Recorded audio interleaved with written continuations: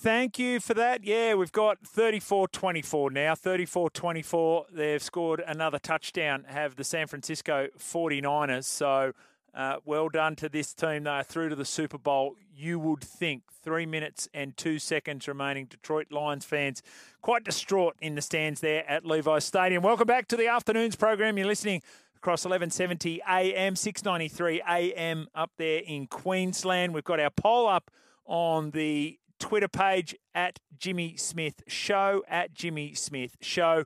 Do you agree with 4-day test cricket or should we stay at 5? Currently, 41% saying yes to 4 days. What's wrong with you people? 59% saying no. Keep it at 5 days. Just before we get to Steve O'Keefe, how did Kansas go up $15 at the start of the finals after Mahomes won a Super Bowl on one leg? That was worth a throw at the stumps in week 1 of the finals. Aaron? Ask 554. Now he's just doing it all the time. So not only says, asks.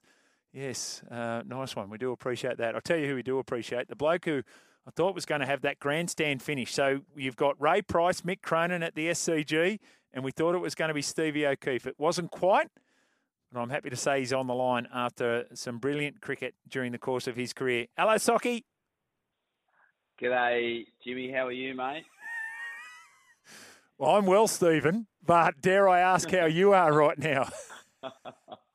Mate, I have been, since the end of the Big Bash, just, straight into cricket. Yes. A bit of an emotional wreck, Jimmy. It was a beautiful night at the SCG, all but the perfect evening except for the result. And then up to watch the West Indies in what, I've been to a handful of tests live, easily the best test I've ever seen live. An unbelievable finish, so fitting of that young, inexperienced, written-off West Indies team to pull a rabbit out of a hat. Shamar Joseph, 7 for 68. It was just incredible. Okay, why? Why was it so good? Was it just the performance of that West Indies team? Did you think, we played the grab a little bit earlier, mate. You might have caught up with him for a beer last night, but Mitch Marsh was talking about the night out in Brisbane on a Sunday night, and this was prior to the day's play on Sunday.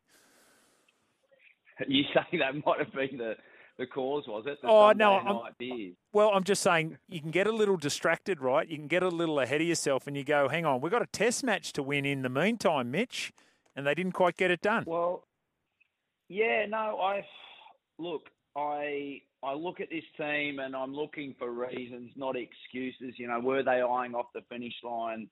Jimmy, last test of a successful summer. They've won a World Cup. They had the Worrell Trophy in the bag already before the test. They'd, knocked over Pakistan, albeit not convincingly. But look, was it just that for Australia or was it just this young team from the West Indies standing up? I look across the board. We're going to remember Shamar Joseph as the hero of the match with his 7 for 68, but I look back at the De Silva and Hodge partnership at 5 for 64. They knuckled down. I think between them, they faced more balls than the whole Australian team did in their first innings. They went to work. Then you have a look at Alzari Joseph's efforts with the ball. I mean, I never got to watch the West Indies live in their heyday, but this guy, 6'4", 6'5", 145 Ks. And then the experience at the other end with Kemar Roach, who got 3 of the first 4 batters out in the first innings. Those 2 efforts saw the West Indies get their noses ahead in the first innings. And then the almost unforgettable but forgotten man, Kevin Sinclair, on debut, 50. It's Nathan Lyon over mid-off for 6. Not too many people can boast that in their whole test career. Knocks over Usman Khawaja, couple of catches, and I don't know, Jimmy, what about that celebration? I don't reckon I've seen that on a cricket field, have you? I wanted to know why you didn't do backflips after getting wickets. Is there any particular reason? I was thinking more of the stop, drop and roll. I think it'd be more of my cricket celebration. Oh, get down low and go, Socky. We love it. You know what? It was, watching it live, even at the end, like Shamar Joseph, it looked like, he just won the 100-metre dash. He's just sprinting through the line like he was running through a tape, straight over to the right underneath where we were watching. It was right near the support team and the crew and the dugout, and they just came from everywhere. Yeah. Like, it's hard not to be caught up in the West Indies fanfare. Yeah, no, that's a fair point. And all of this happening at the other end was Steve Smith not out 91 when everyone was saying going into his fourth innings as an opener, saying, we've got some problems here. And I know you're great mates with him, but what was your thoughts on the performance of Smudge? Well, look, Jimmy, I reckon the Aussies went into the test, trying to vindicate a couple of selections, in particular Steve Smith and Cameron Green. So they had a few questions, the Aussies. As I said, it was a lean summer for the top six, averaging mid-30s, got out of jail a couple of instances with some nice knocks from Mitch Marsh and Travis Head. I think we've answered the Steve Smith innings. I mean, on any other given day, that 91, is a match-winning 90. It's a man-of-the-match performance. They needed, 8 to win. So he nearly gets 100 and brings Australia home, but that wasn't the script. So for mine, I think the big question at the moment this Australian cricket team has is the numbers 3 and 4, in particular Marnus. He got knocked over by Alzari Joseph with a rising steepling sort of bumper, which you could forgive him for in the first innings, but it was the second innings. It was almost the identical dismissal. But it was against Greaves, who was bowling 120 Ks. And, I'm not sure what's quite off with Marnus at the moment, but, it's been quite a significant lean patch. He has got some back-to-back 60s this summer, but, you need your 3 and 4 to be bankers. And when you force Cameron Green, who you're trying to, encourage to get into the system, you really need your 3 to stand up, step up and step forward. So, look, they go off to New Zealand.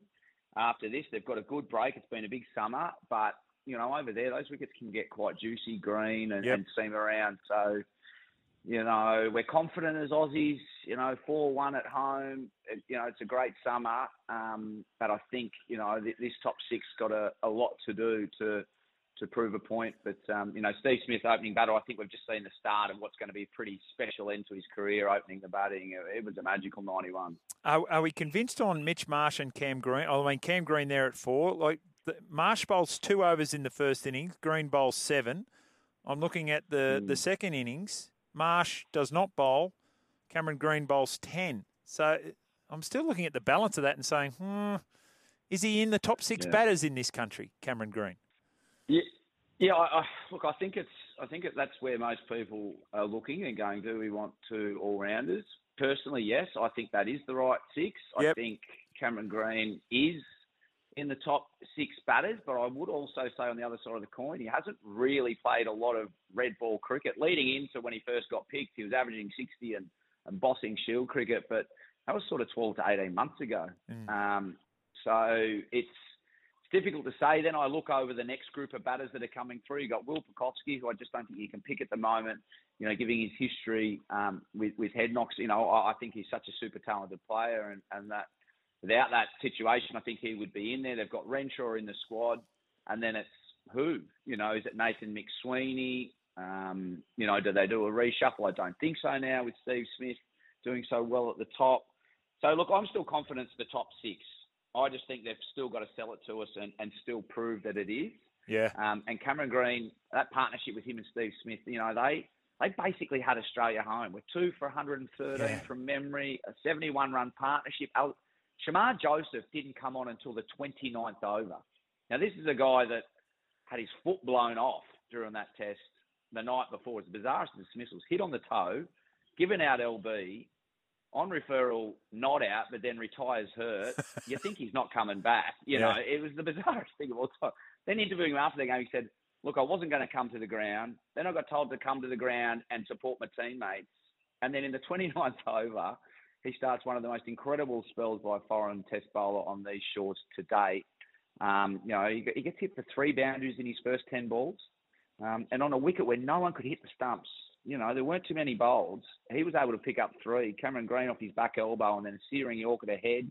3 golden ducks in a row. And the one that knocked over Alex Carey, then Josh Hazlewood. It was just fantastic. It was some great storylines going through the game. And I'm a big fan of this pink ball. Jimmy, and I know you're a fan of 4-day tests. Well, I can see a place for it. As well can you, from what I hear. Well, how good is that, right? Hey, I'm in prime time. I'm in the eastern states of Australia. I've got 4 days of test matches. Of course I'm going to watch it.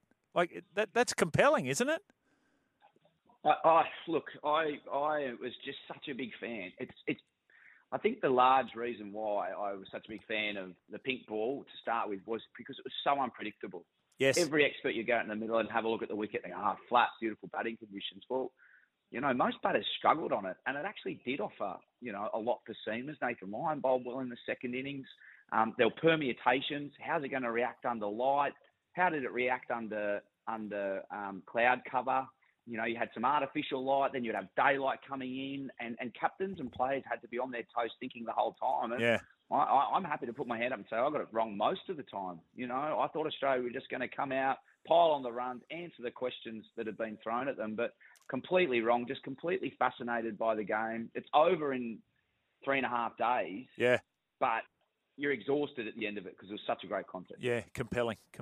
As you are, Socky, and I know we're going to hear a lot more from you on SEN, which we do look forward to. But, mate, great to chat today. Really appreciate your time, mate.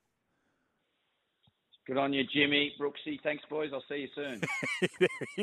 There he is, the great Stephen O'Keefe. Got a standing ovation, thank you very much, at the SCG in his final match there for the Sydney Sixers. All right, let's get ourselves to a break. We've got a beauty. We've got 56 seconds remaining in Santa Clara. 34-31. It's the 49ers over Detroit. Let's break and back with more.